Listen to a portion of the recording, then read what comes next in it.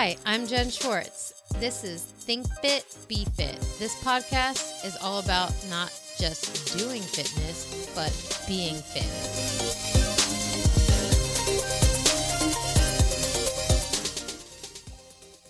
Thanks for tuning in to another Lab of Us episode on Think Fit, Be Fit podcast. It's the 10th installment that blends professional experience, client guidance, and a shared love for fine-tuned fitness. For those that don't know me, my name is Jen Schwartz. My mission is to help people realize their strongest body with intelligent, science-based, and honest advice about exercise science and the physiology of the human body.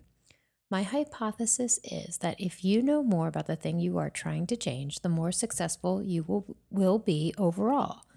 This episode will be especially meaningful to you if you are in need of injury recovery advice and how implementing strength training as a way to manage old injuries. So if that's a big continuum of people out there. So if you're looking for strength training advice after your doctor has cleared you for exercise, this will be a good episode. This will be meaningful to you if you need some really good warm-up tips. The stuff that we are talking about combines high-level lateral thinking and neurological training stimulus. Don't worry, we build up to that, and it's towards the end, but it's some pretty cool stuff that AJ is really good at. He articulates pretty in depth, and then if you just enjoy two passionate believers and practitioners of the human body's innate capacity to rebound and get strong. So that's what you'll find in this episode. Because my guest with me is a wonderful friend and colleague. He's someone I've known for 10 years, and we are studying alongside one another in the Elite Muscle Activation Techniques RX Full Body Program. His name is AJ Rajbajan, and he is a master MAT specialist and RX hand and foot specialist like myself from Bellevue, Washington. He's a licensed athletic trainer and a major renaissance man when it comes to combat sports and combat sports conditioning and reconditioning. He's worked with like some crazy elite fighters, and he honestly, I think he may be my in for Joe Rogan. So just putting it out there. Well, he's definitely a resource for other things as well. Many things concerning athletic development and recovery. He's even building out his own recovery center. Check him out at www.thebodymechanicmat.com. His Instagram handle is The Body Mechanic, and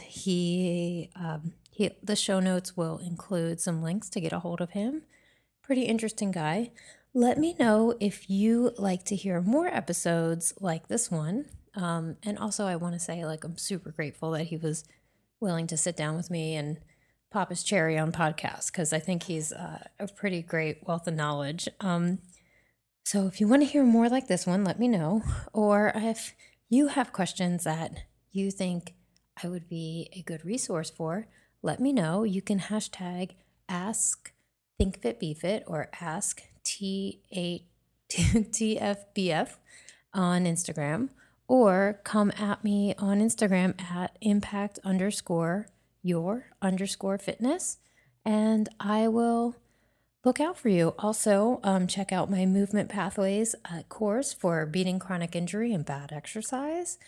That is in the show notes. We are going to do some great things in that course and teach you all about how to be in control of your training despite having old injuries and having them hold you back from doing what you love and moving how you choose. So I look forward to hearing from you, and please enjoy the episode. Hello, podcast listeners. Welcome to another episode of Think Fit, Be Fit. I have one of my super special friends with me today. Doesn't it sound like story time? Totally. Yeah. And we are talking about a concept that I covered a few weeks ago called me-search, which is not quite research. It's me-search, M-E search. And why I brought that up in a previous podcast is because listeners that want to think fit, be fit have the desire to know more about their body, but they just don't understand like the science behind it.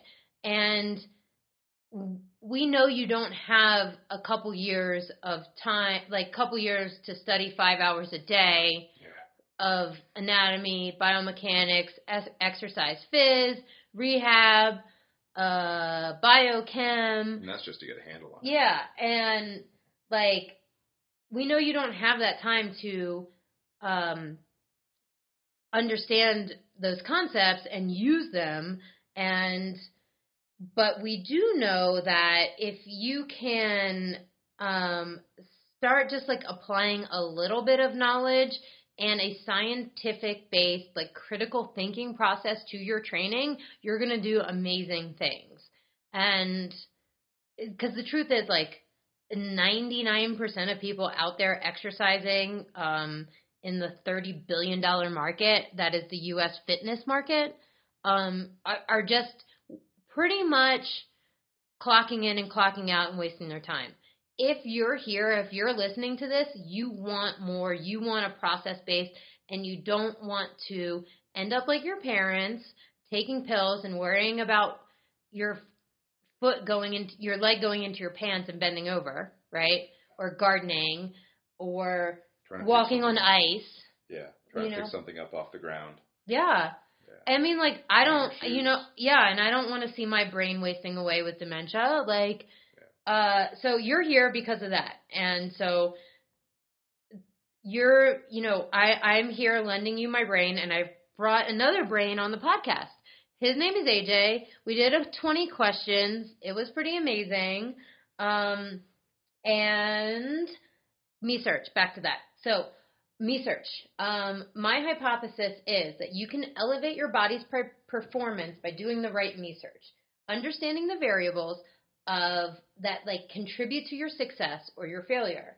You're exploring curiosity, believing in your body, and trusting it. And by doing those things, you're going to unlock strength and flexibility and resilience that you didn't know was possible. I know that most people in the world do not know how good their body is designed to feel. One of the big steps you can take, and this is not like a 2-day process, this is a month-long, years-long process to have a good cycle of me-search, right? Lifelong, yeah. So if we talk about one cycle of me-search, like one cycle of finding the right variable to measure, the data points to come back to, and not have a subjective outcome-based goal. You know what I mean? Like, you're in it to improve. You're in it to learn. That is a training process. So basically, we're just going to rehash this in a lab of us and talk about how we use this concept in our coaching, in our healing modality, right? Like muscle activation techniques, and getting people out of chronic injury cycles and bad exercise. So last time, so AJ's here. Say hi. Hello. We both are like living and breathing muscle activation techniques and helping people build resiliency in their body, right? Yeah. So what I proposed on one of the previous episodes about this was that they got to find a variable, and that can be as simple as a squat. It can be as new and exciting as HRV, heart rate variability, omega wave, or it can be as complicated as using someone like us and blood testing, like muscle testing and blood testing. And so in that podcast, the lab of me, I just talked about like the training process that I'm going through right now. And so my goal right now is a 200-pound back squat. And for the listeners not done biomechanics, AJ, can you tell them a little bit about like the fact that I have super long femurs and okay, so here are my obstacles. Here are my physical obstacles. My super long femurs to short torso. Okay. And small and very short tibias. So I don't have a lot of depth. It ain't happening. And the other big problem that the big obstacle that I face is both my ACLs are torn. Yeah. And the right knee has bone spurs and arthritis and whatnot. So what I said on that previous podcast was basically if a doctor looked at my x-rays, he would not approve of me doing most of the stuff that I do to improve my body. Yeah. But I don't live in those constraints, right? So I have to find these measures that I come back to.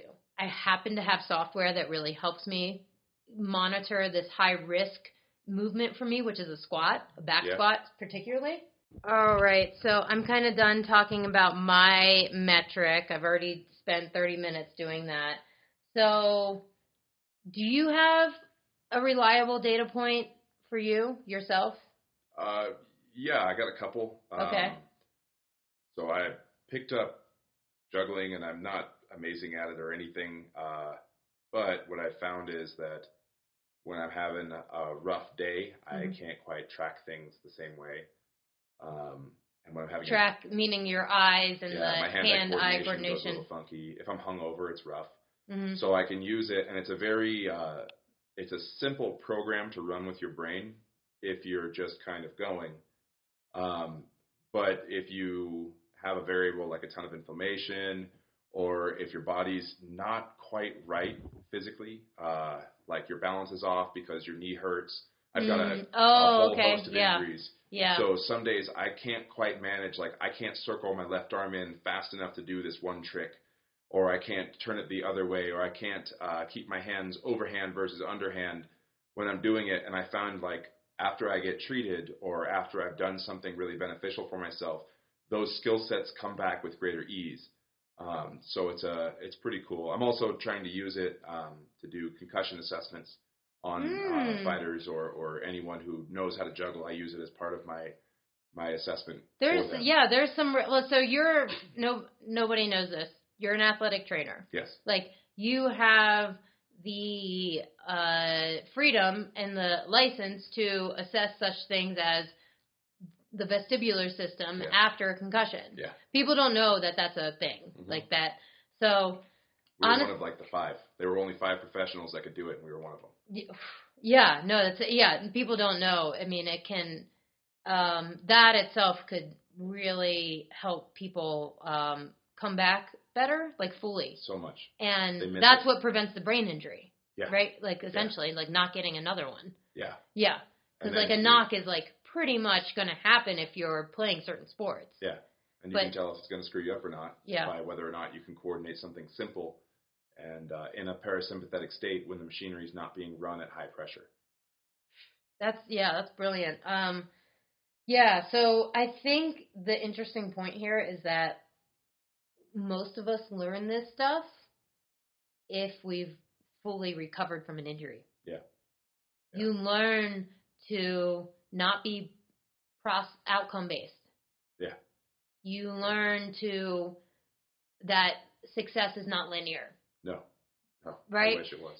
Injuries, it's just not. You know, and like if you've had 2 or more injuries that have kept you out for more than 3 weeks. Oh yeah. This is going to happen. So even if like you're 22 and listen to this, and you've had a couple injuries in your high school career or whatever, this is like you have to kind of look at your body as that injury pattern is still in there, right?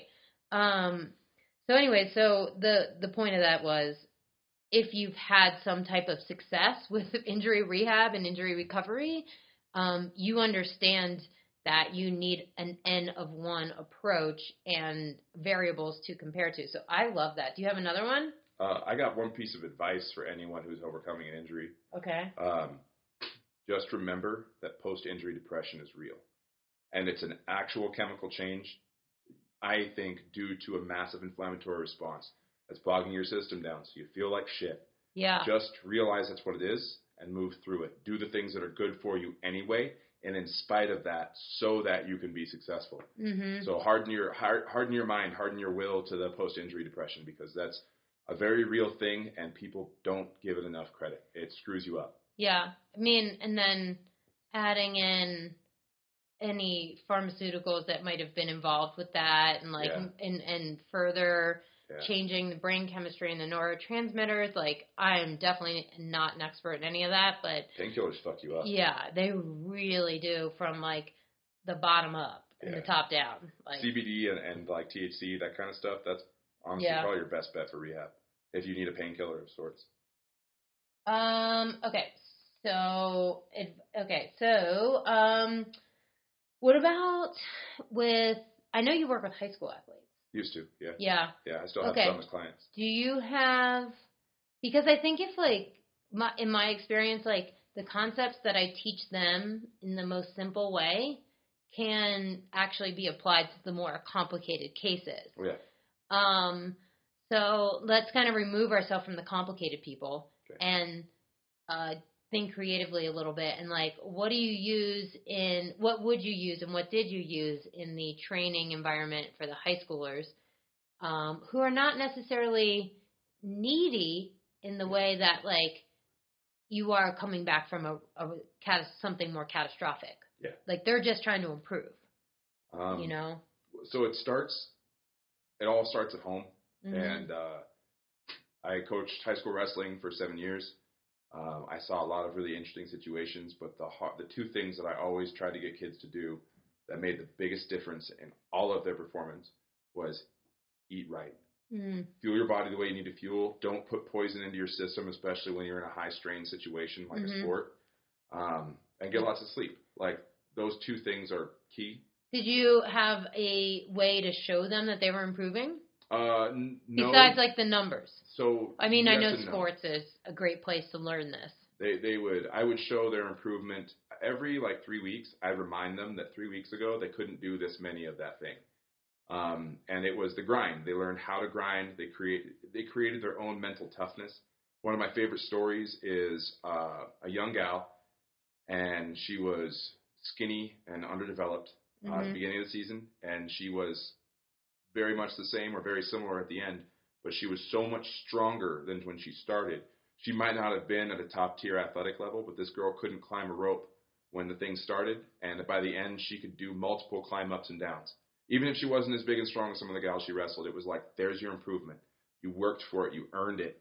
I guess the biggest thing that I could give them was, or say to them, is that work ethic is an asset, and you have to build it.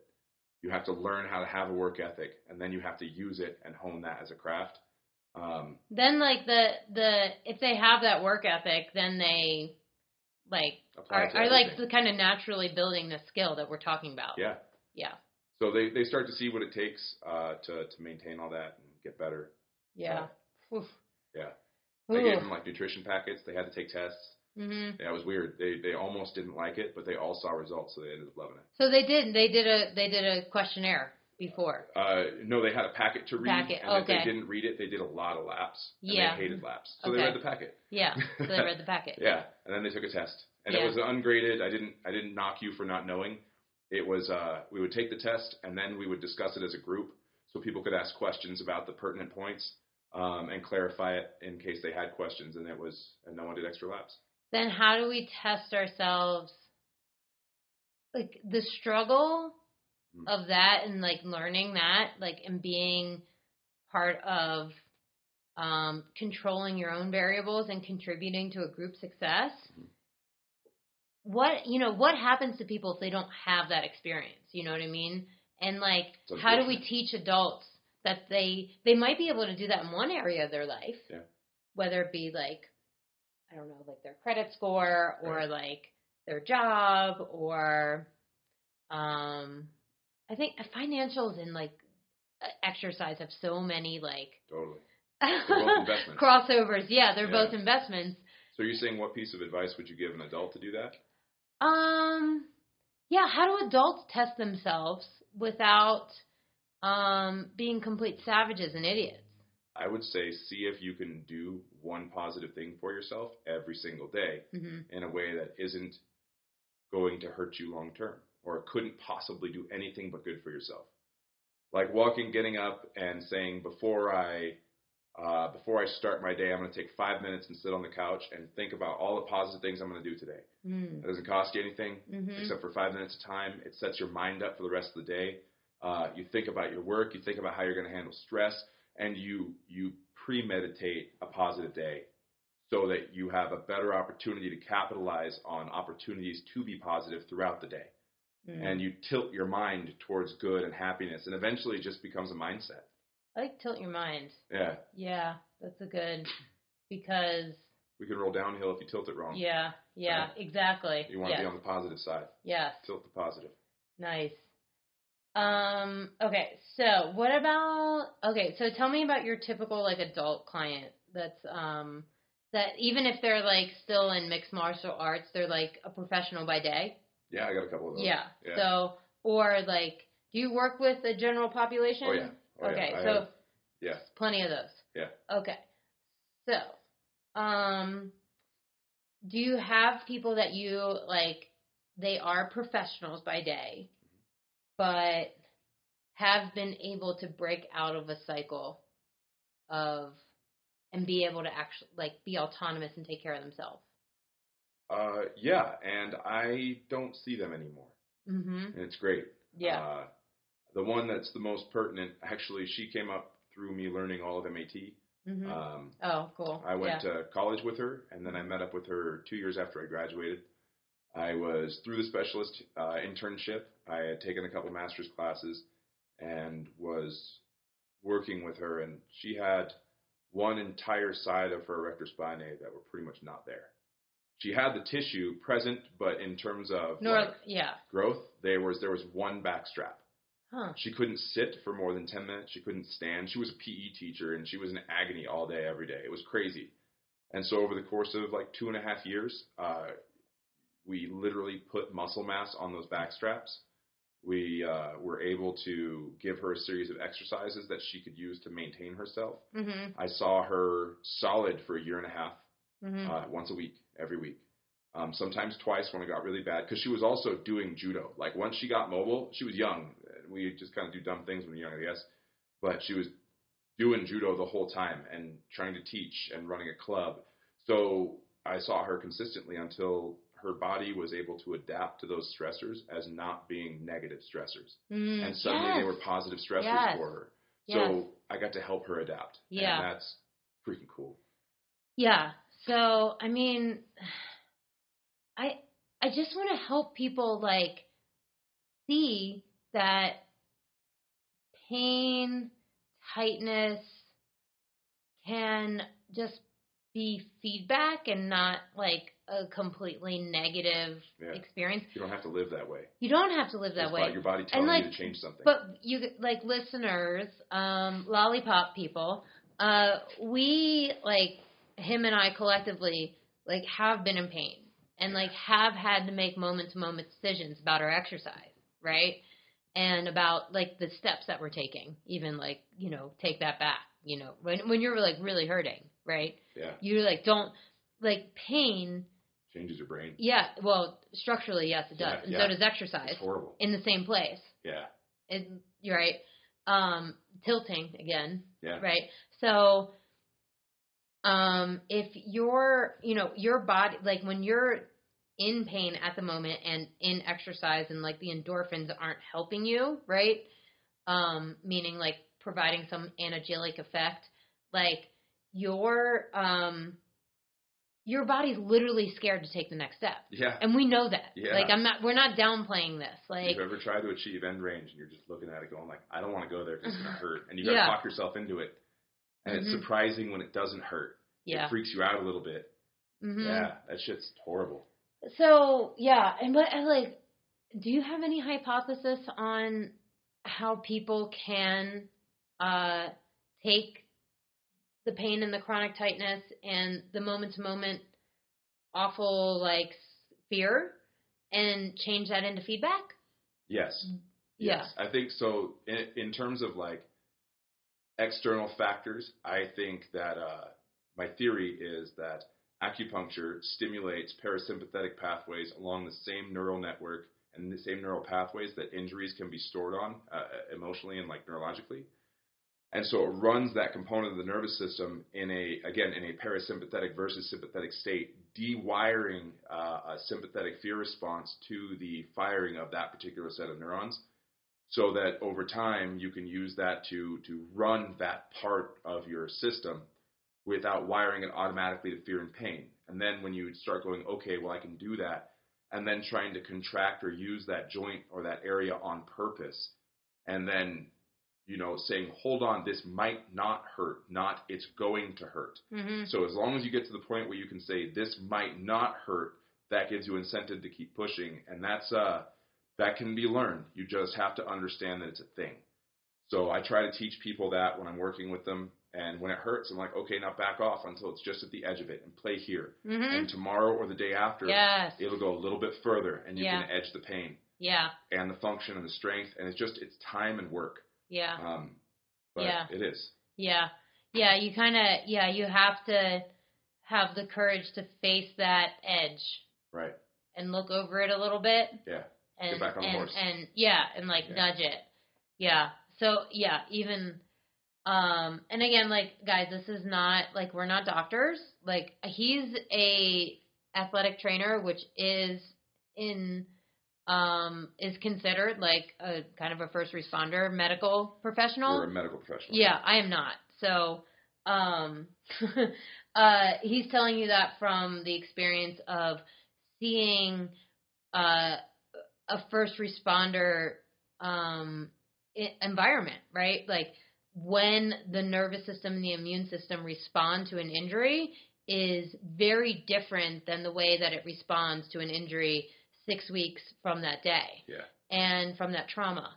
So, and it's not all the same. This isn't a black or white, and it's not linear. It's like a smorgasbord of symptoms, and every person chooses a slightly different variation. I got one more topic I think that's going to kind of put the icing on the cake here. Teaching people to use range of motion as a guideline for their training. So what do you use? Shoulders, hips, neck, trunk, spine, hip. I said. What do you mean, like a pre-workout assessment? Pre-workout assessment. I call it finding your safe zone. Your power band. That's power band. Yeah. Okay. I call it that. Yeah, well, define yours. So, so the safe zone is a great way of looking at it when you're going I'm going to open my body up to some ranges. I tend to use workouts, but they're not workouts. They're warm-ups or movement sequences. Safe zone works for machines. Absolutely. So you can, look at your shoulder overhead range of motion. And if your right doesn't go as far as your left, you follow the one that doesn't go as far. Right. Right. So, it works really well if you're in a machine environment. Yeah. But not necessarily maybe a sports environment. Or even with a lift. There's certain lifts where I'm can you contract the whole time up and down? Perfect. Yeah, that's the power band. You should be there. So stay here. Mm-hmm. Because if you drop it, everything shuts off, and now you're compensating around a force in an inappropriate fashion. Yeah, talk through that. What kind of cueing you would use for is a deadlift appropriate? I use it for hip squat. A squat. Squat's okay, squat's great. So let's say you got a back squat, right? Okay. So you're doing a back squat, and the first thing I try to tell someone to do is first I'd make them do a body weight squat. Imagining there's a bar there, or first I start moving them around and doing very slow exhale, decel motions, uber slow, like you're watching one of those weird dance things, and they have to quarter mile an hour, put their foot down, pick it up, and shift weight. So their nervous system is functioning to balance their skeleton across some dynamics, but the dynamics are so slow that it's an easy catch up for the brain. Once that happens and the loads are being distributed pretty evenly across the lower body and the back and the shoulders and all that, then I'll move into, okay, let's go to your squatting motion. Now here's your squat. All right, do your squat without a weight. Mm-hmm. Do your squat with the bar on your back, just like a PVC pipe at first. Can you achieve perfect load with no load? Mm-hmm. Can you load your tissues the way you want to load them with a bar on your back without feedback? Yeah. Which means now you're activating both parts of the system. Then you slowly build feedback via the weight. Mm-hmm. Excuse me. And at that point, you see where they start to fail, and you show them. You can either have them, you videotape them if you need to see it, or videotape is 100%. So easy. Very easy. Yeah. Very easy. But then they start to see it, and once they see it is when progress happens. Because then when they do it on their own, they don't have someone going like, squeeze this, push here. I'm like, what did this part feel like? Remember this? You remember this. Or I'll play with vectors like of load to see if I can get them to understand where their load is collapsing, because they've only ever loaded it in that inappropriate and collapsed format. So then if you change the vector, it's like a hack. Like, how do I create an automatic response with that basic set of tissues, because the load format changed, and now you have to compensate in the appropriate way. So does that make sense? I know, it's great. It's brilliant. I mean, I think like the perfect way to close this out is because I think that was very useful. I mean, essentially you should have the similar cues as you would loaded and unloaded. Yeah. Right? The perfect way to close this out, building that type of conversation and intra-exercise cueing is a skill. Yes. Yeah.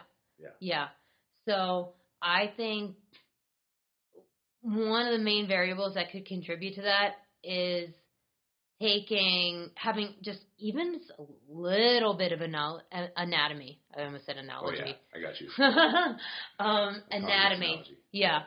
Like, if you can take a skeleton model and show kind of what the hip is doing, I mean, there's so many iPad, and schematics. Yeah. Yeah, that's my favorite. favorite. Wonderful ways of just showing somebody what a squat looks like with a skeleton. You know what I'm waiting for? I'm waiting for them to do one of those anatomy apps, but you can move the skeleton and the muscles will move accordingly. Like where they actually map what the muscles are going to contract and all that stuff. Yeah, I'm sure that's in that. Well, no, I take that back. I want to give credit to medical schools, but I have no idea. I mean, so I will say this.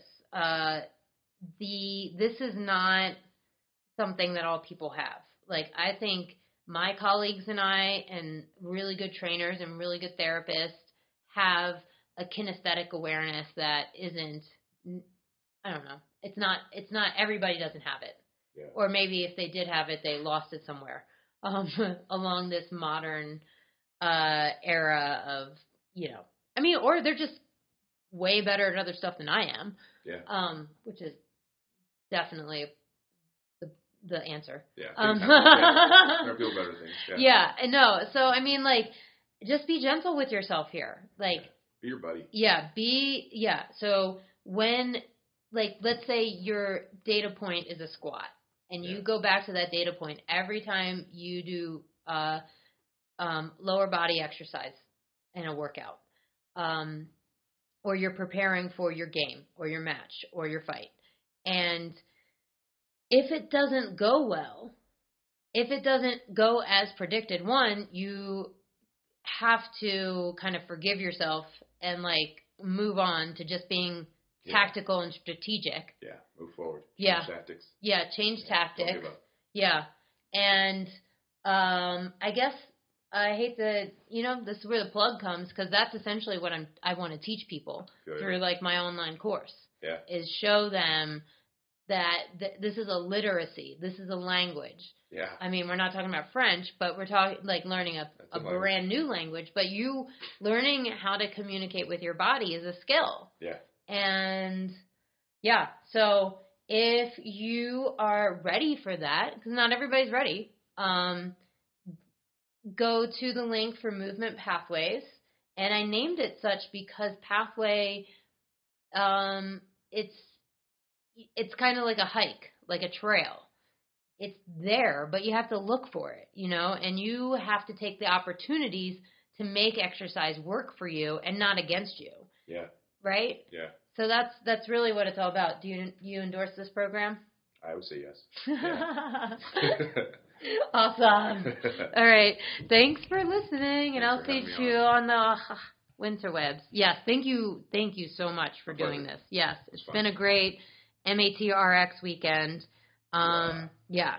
And one of these days, I don't talk about MAT on this podcast at all. Oh, you totally should. I know. Yeah, it's good but stuff. It's easier to talk. I can't talk about it too. I got when you. I talk to myself with my glass of wine. Yeah.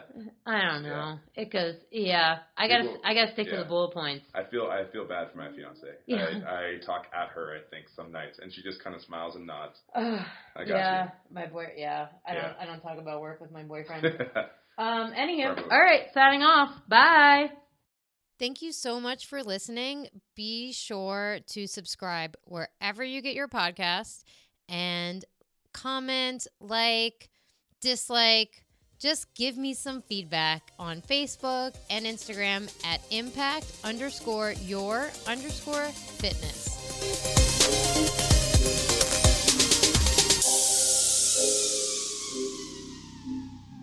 You waved.